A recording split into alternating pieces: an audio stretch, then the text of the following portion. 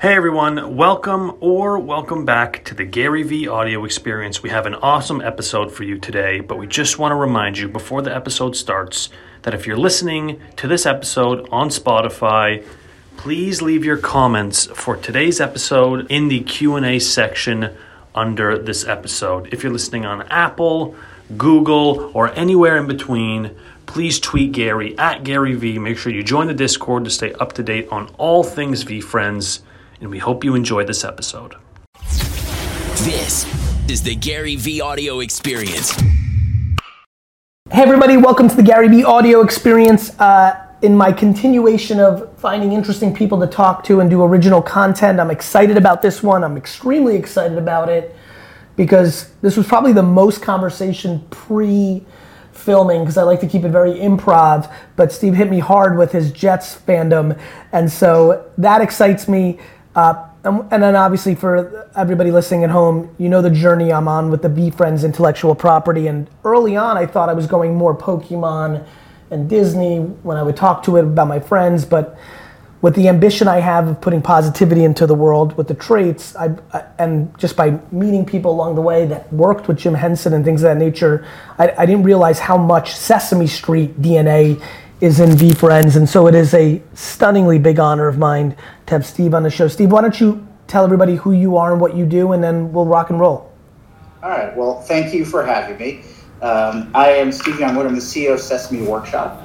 And for those who don't know, Sesame Workshop, best known for making Sesame Street, but we are a global not-for-profit media education organization with a mission of helping kids grow stronger, smarter, and kinder. And I like to the things, if you know 3-4 things about the workshop, we focus on early childhood because, that's where you think you can have the greatest long-term impact, and for those business-oriented, the greatest return on investment. We focus on the cognitive skills, but really the whole child, because we're really about getting the kid ready for life. And it's much more about, numbers and writing. It's about social emotional. It's about, positive identity. It's about, emotional well-being. And that, for 2 reasons, we focus on media. Because kids consume a lot of it in technology, and so it's never about if they're learning, it's about what they're learning. So let's harness that for something that can prepare them for life. But also, from the day one when Joan and Lloyd, the founders, started, it was incredibly scalable. And so if you want to reach kids at scale in an engaging way and do it and make a difference, that's who we are. I love it. What before we go into the macro, because I have a lot of questions about just the great work you've been doing during COVID, the ever-changing landscape of distribution of information. When I think about Sesame, from my standpoint, it's one of the. I was born in Belarus, and Sesame Street was one of the ways I learned English. And we were poor, so we had no cable, so there wasn't a lot of channels, and Sesame Street was always there. When I think about Sesame in the 70s and 80s, from a consumption and reach standpoint, that was such a big advantage. Obviously now the fragmentation of media and streaming and CTV, and so curious in your perspective on that. I'm pumped that for a lot of people, this might be the first time they've realized there's so much more to the organization than just that content. But before we go into all of that, I always like to talk to the person, when you were a little guy, did you expect to be the CEO of Sesame? Like give me a little let's do 3 or 4 minutes on you, how you grew up, what kind of dude you were, and your career, and then we'll bounce back to the macro. Yeah. So I grew up in New York. I always say, did I expect to become the CEO of Sesame? No, but in retrospect, I probably should have. I was born in '69, and Sesame was founded in '69. And as Gary and I were talking, it's also the last time the Jets won the Super Bowl. January 12th, one of the best days in history. I was -6. So I grew up with the memories of Big Bird sort of walking out on stage and sort of that comfort and warmth. And now in retrospect, the knowledge that I actually got from it. But I was, I was in some ways your normal sort of kid. I love sports. I loved being a kid. Mm-hmm. I think in my yearbook I had the thing, it's economically unsound to grow up because I, embraced the kiddom.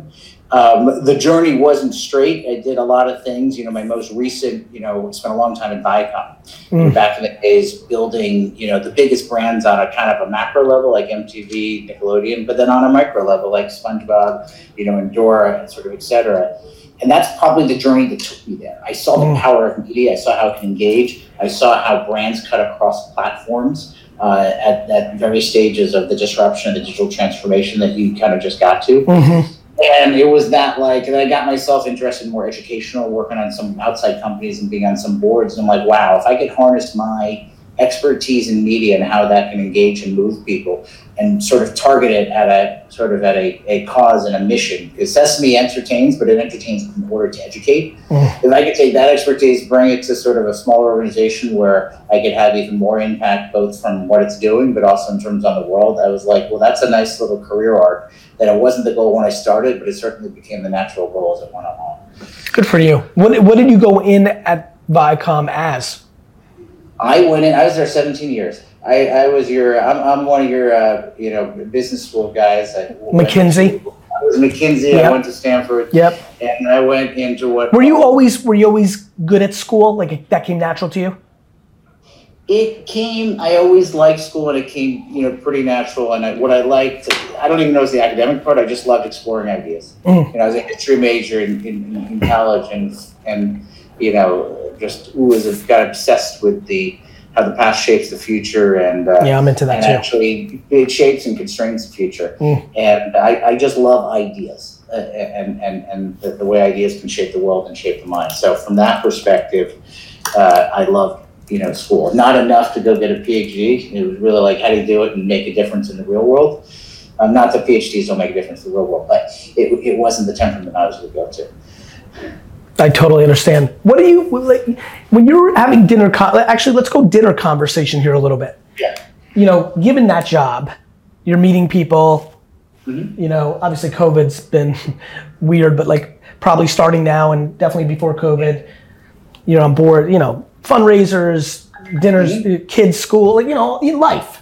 When you tell them you have this job, it's not like a normal, mundane, you're exec here. If you stayed at McKinsey, be like, oh, cool, you like that? You get real reactions. Yeah. Right?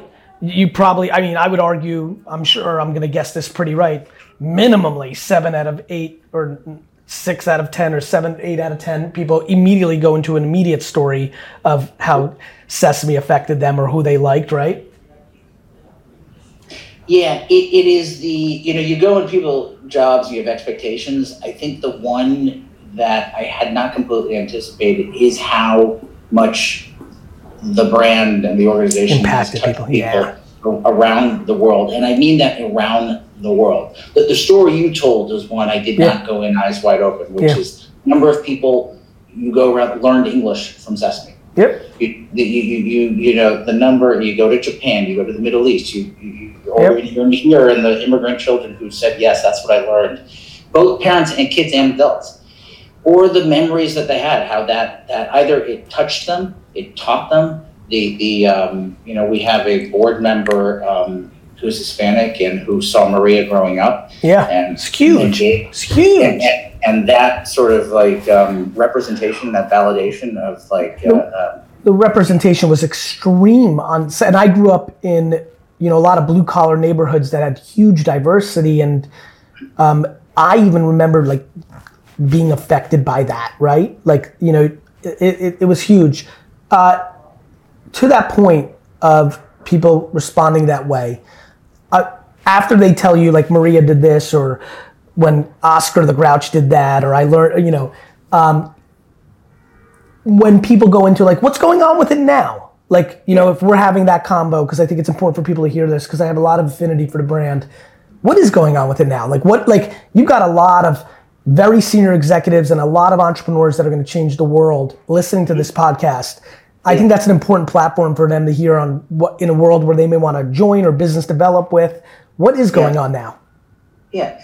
So one amazing thing, and this is probably a side of almost all great companies, and a tribute to the founders, and that gets you to the now, is Joan and Lloyd are the founders who are still alive today, and sometimes in reality and sometimes in spirit, for my mentors. They had their North Star concepts. And a lot of them was what I wanted to do. And, focus on early childhood, focus on the whole child, and focus on leveraging media and technology to reach and engage. What that means today is completely different, and when we started, it was like, but what drives us is not that, like, what are the issues that matter most? What are the ones relevant to kids, and how are we going to reach them with the latest sort of technology and media? And that is when we started. I mean, it's hard for most people on this podcast probably weren't even born back then. 4 television channels, linear, no on demand. That's right. Literally, the show reached 70% of all kids. It was preschool on TV. There were 100 and something episodes, and it was Monday, Tuesday, Wednesday, Thursday. To do that today, you need to be yes on linear, yes on streaming, yes on YouTube, yes on WhatsApp, yes on TikTok, yes into schools, yes with community centers. Fragmentation at scale. It's the necessity, and it's a huge opportunity. And what has made us keep driving is probably 3 things. One is making sure the content evolves and is engaging, because you can't, we constantly change the show and iterating, and making sure it's entertaining from that perspective. Making sure we're addressing the most relevant issues, and whether that's certain types of representation, or when COVID happened, or after the terrible tragedy of George Floyd, really leaning into self-identity and belonging, to now you're going to see it lean into, emotional health and well-being. And then making sure you're actually reaching the audiences in the way. And it's this, that, and the other thing. And the beautiful thing that's transformed with us now is, like, we used to completely be one to many, because you had a TV, it was a dumb box and now it's one to many. But now when we go digital, we go into communities, we go into schools, we can be one to few or even one to one. There's some amazing stuff we're doing in the Middle East on WhatsApp, and really, like, targeting and delivering the message at the moment when you can to Syrian refugee children and their families that need it most. So the key for us is, what's your North Star? Check it sometimes, because it may evolve, but constantly evolve the playbook to adapt to the way consumers are playing and take advantage of the technologies that are at your hand to deliver it. And that's what we have done. And I would say the last unique thing about us, which is opportunity and challenge, is we're not for profit. We're an independent organization. If we were a for-profit, someone would have bought us by now, I always say. Yeah. Because that's how things go. So we flipped on the side is we just make great partnerships. We're as good as our partners, and whether it's partners to reach the audience, whether it's partners to fund our work, or whether it's partners to build the brand. And those are the 3 things we need. And, allows us to stay true to North Star, get virtual scale, and have outsized impact for the size of who we are. I love that. What was most surprising in the beginning of COVID to now? If I said recap the day it all shut down to right now, from a brand standpoint or an execution standpoint, anything stand out? I think it could be a good insight for people. Yeah, COVID for everybody was a transformational moment that will change us in ways I don't think any of us really completely know yet. Right. But as our organization, it transformed us. In the moment, it was like, oh my God, like everybody, we went home. But, we also then a week later I remember watching Jimmy Fallon or someone doing their show from the bathtub. And I was like, hey, you know what? We're a kids thing, but we're not animated. We are animated, but we're also live action. Get those Muppets home. Get them some cameras before they sell out on Amazon. And, we're going to meet this moment and engage kids. And I think that it scared us, because we're one that research-driven and thoughtful, and we plan and we do this to make sure it's really having the educational impact. But here we realize, like, wow, kids need us now, families need us now, and necessity was the mother of invention. We started to do some, short form putting on YouTube, and then we're like, you know what? Wow, we could do this. We called up our friends, Lin-Manuel Miranda. We called up Anne Hathaway. We did a special that went from completely remote, that went on air across 7 channels across Warner and PBS. I remember. BBC, NHK, TVS Tech, sort of, et cetera. And I think where it transformed us as an organization was that, we've been doing this for 50 years. So while we know what kids need, and even if it's only 90% right, getting 90% right in the moment was more important than 100%. 100%. A year later. So, by the way, for everyone who's listening, 72% right. Yeah. I mean, everyone's trying to be 100% right, where 72 gets you into the Hall of Fame of business and communication. Yeah, and that gave us, and then again, we started doing these CNN town halls where we would greenlight it on a Monday and be on air on a Saturday addressing heavier issues, whether the fears and emotions of COVID, or then we did this coming together special following George Floyd's death to helping kids and families cope. We, it gave us confidence to trust our experience. You know what's funny? When you talk about it, what the brand did was, in my opinion, was get out of its bubble and become more oxygen. Instead of being like this, like a thing, it became an overlaying oxygen in other distribution formats and topics. Yeah.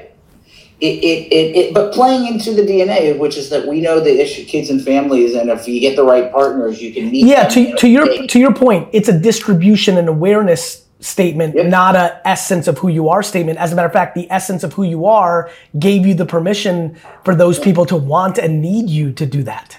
Yeah, and I think it gave us the validation as we that in times of crisis, people turn to brands they trust. And it's up to you as a brand to meet that moment or not. And I believe we met that moment, and that's in some ways what we call history, but more time than we ever had. I'm going to go very nerdy and very selfish. I apologize, podcast listeners.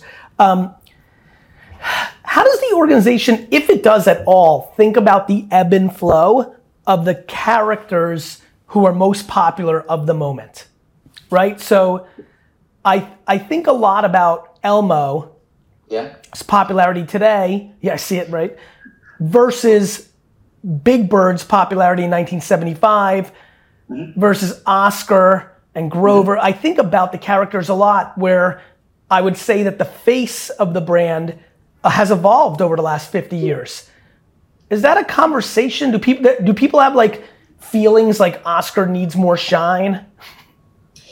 So a couple things. Some of it is generational. I'm a Big Bird guy. Yeah. When I grew up, there was no Elma, and so it is. You always like that really hard interview question. We interviewed somebody like, so "Who's your favorite Muppet?" Which I'm gonna ask. I can guess who yours is, but like, you know who mine is, and has nothing. It's the reverse of my personality. Oscar the Grouch. Do you know why? I was gonna say Oscar. No, you were not. Yes, I was. I'm proud of you, brother. Oscar is 100% my favorite character because he was green. And like green was the foundation of my Jets fan. Like it's all been green. It was all about green, I also think he's sweet with a fake exterior. You'll love. We have in our upcoming season. There are many ways we stay relevant. Some ways is having certain celebrities on, and we had Brett Goldstein. Roy Kent, who you can imagine. Yeah. Had a bond with Oscar. Yeah, he is Oscar. His character's written. And he did the special letter of the day. What letter do you think it was? A? F. I like the way he grunts like A. It's so funny. When Roy Kent, I consumed more television during COVID than anything. With Ted Lasso, I literally believe his entire character is based on Oscar the Grouch. That moment, there's him and Scram going up to Oscars. You'll see it, season 53, premiering, very soon. But so the answer is, it is a bit of a generational thing, and I don't know if the personality thing in different generations. And we do, and today is no ambiguity. If you look at the Q scores of kids, it is Elmo. If you look at the Q scores of adults, it gets into like Cookie Monster and Grover. Do you know where I just was sitting here as you were talking? I'm sorry to interrupt. I also have to give a huge shout out to Snuffleupagus. It was Snuffy was so crazy. Like I was like, he's so like he was just bigger than life. And so like No. Well, that's other beauty. It's like you have the core 6, 7, 8. Bert and Ernie are obviously big fans of huge. Yep. But then there are it's a world. I don't know if I'd call it a Marvel universe, but it's a world of there's Snuffy. There's there's the characters that people all have that special moment to. I think where we struggle with is that, and again, this is where the multiple platform view. On the core show is, too many characters overwhelm. Our core audience is kids for the show. Obviously, when you go beyond it onto TikTok, we have a lot more broader. Core show, we need to keep the focus. Because if you have too many characters, you don't get the affinity. But the beautiful about all the various platforms, whether it's YouTube, whether it's TikTok, whether it's Twitter, where they all have their own character accounts, is you can actually interact with who you most sort of connect with and have that sort of bond. And it's so that's how we sort of balance it. But we definitely have the debate, and we hope to rely on research, because internally people, I like this character, I like that character, and you try not to you fragment it too much. Of course, because, from a kid's perspective, but it works in many other areas. With 5 minutes to go in this great podcast, and I could do this for 5 hours with you, and I'd love to catch a drink sometime, because I between the Jets and character development, we'll bring you to the set. I'm in. You get the photo with Oscar. And I'm in. I'm locking that in. Team, are you hearing this? I'm 100% in. What have we not touched on that you want this audience to know, or something that you're thinking about, or what have we not touched on? I think that some people don't, and then I'll leave a final thought, which I sort of mean from the bottom of my heart. I think people don't know completely the depth and breadth of the work that we're doing. I agree. I agree. You've got alluded to, like, the U.S., some things, as we got into sort of all the stages of COVID. Yep. To helping people, families talk about all the issues that came up in the summer of 20, following George Floyd, and now we're taking on self-identity and belonging in a deep way. But there's the global work. You coming from where you did know we were global. Yep. And we've been global for, it started as a quintessential American show in '69. Next year is going to be the 50th anniversary, continuous, of the German version of Sesame Strasse. But now, in a world that we try to, prioritize the most vulnerable children as mission-driven, not-for-profit, and the issues that matter most, we are working in the Syrian refugee region, trying to bring early childhood education with a great partner on the ground, IRC, combining mass media with direct services. We are in Bangladesh with some wonderful funding from Lego Foundation. Work in crisis settings in Latin America, in Africa, and now we are deep working on how we can support Afghanistan after last year, and now in Ukraine. The same sort of mantra for early childhood education: don't forget about it. They need food, they need shelter. Yeah. But if you lose that generation, you've lost a generation. And in some parts of the world, other forces will fill them in. Yes. And it has a lifetime impact. And I think that's something that people just don't know. The depth and breadth of, some people used to call it Muppet diplomacy. We just call it like servicing all kids and making sure that we're having the greatest impact that we have. So that's the domestic work, and that we're much more than a TV show. We assume there's a media platform and a technology that kids and families are consuming, and we are there, and that's where we want to continue. And what I leave is the mantra I will keep going. This goes to you too, Gary, by the way, which is like, we're as good as our partners. Yeah. So, if someone, everyone should care about kids, because kids are the future. So if someone thinks that they can help us deliver there, from reaching the audience from our financial perspective, yep, or elevating the brand, because the brand's the top of the funnel, that's to your audience. And by the way, and having some fun too, because without fun, we don't engage and nothing happens. We always say, can't reach, you can't teach. I agree. I think the fun and the stories and the characters is the reach. And I think, you've spoke on it, and obviously you have a good grasp on it. The fragmentation of attention is very different than when this brand started, and that leads to enormous opportunity. I actually think it leads to deeper character development opportunities, because you can segment in different ways. So nonetheless, this is super enjoyable. I look forward to, thank you for the invite. I will 100% take you up on it. All right, awesome. Thank you, my friend. Bye, bad Dolphins.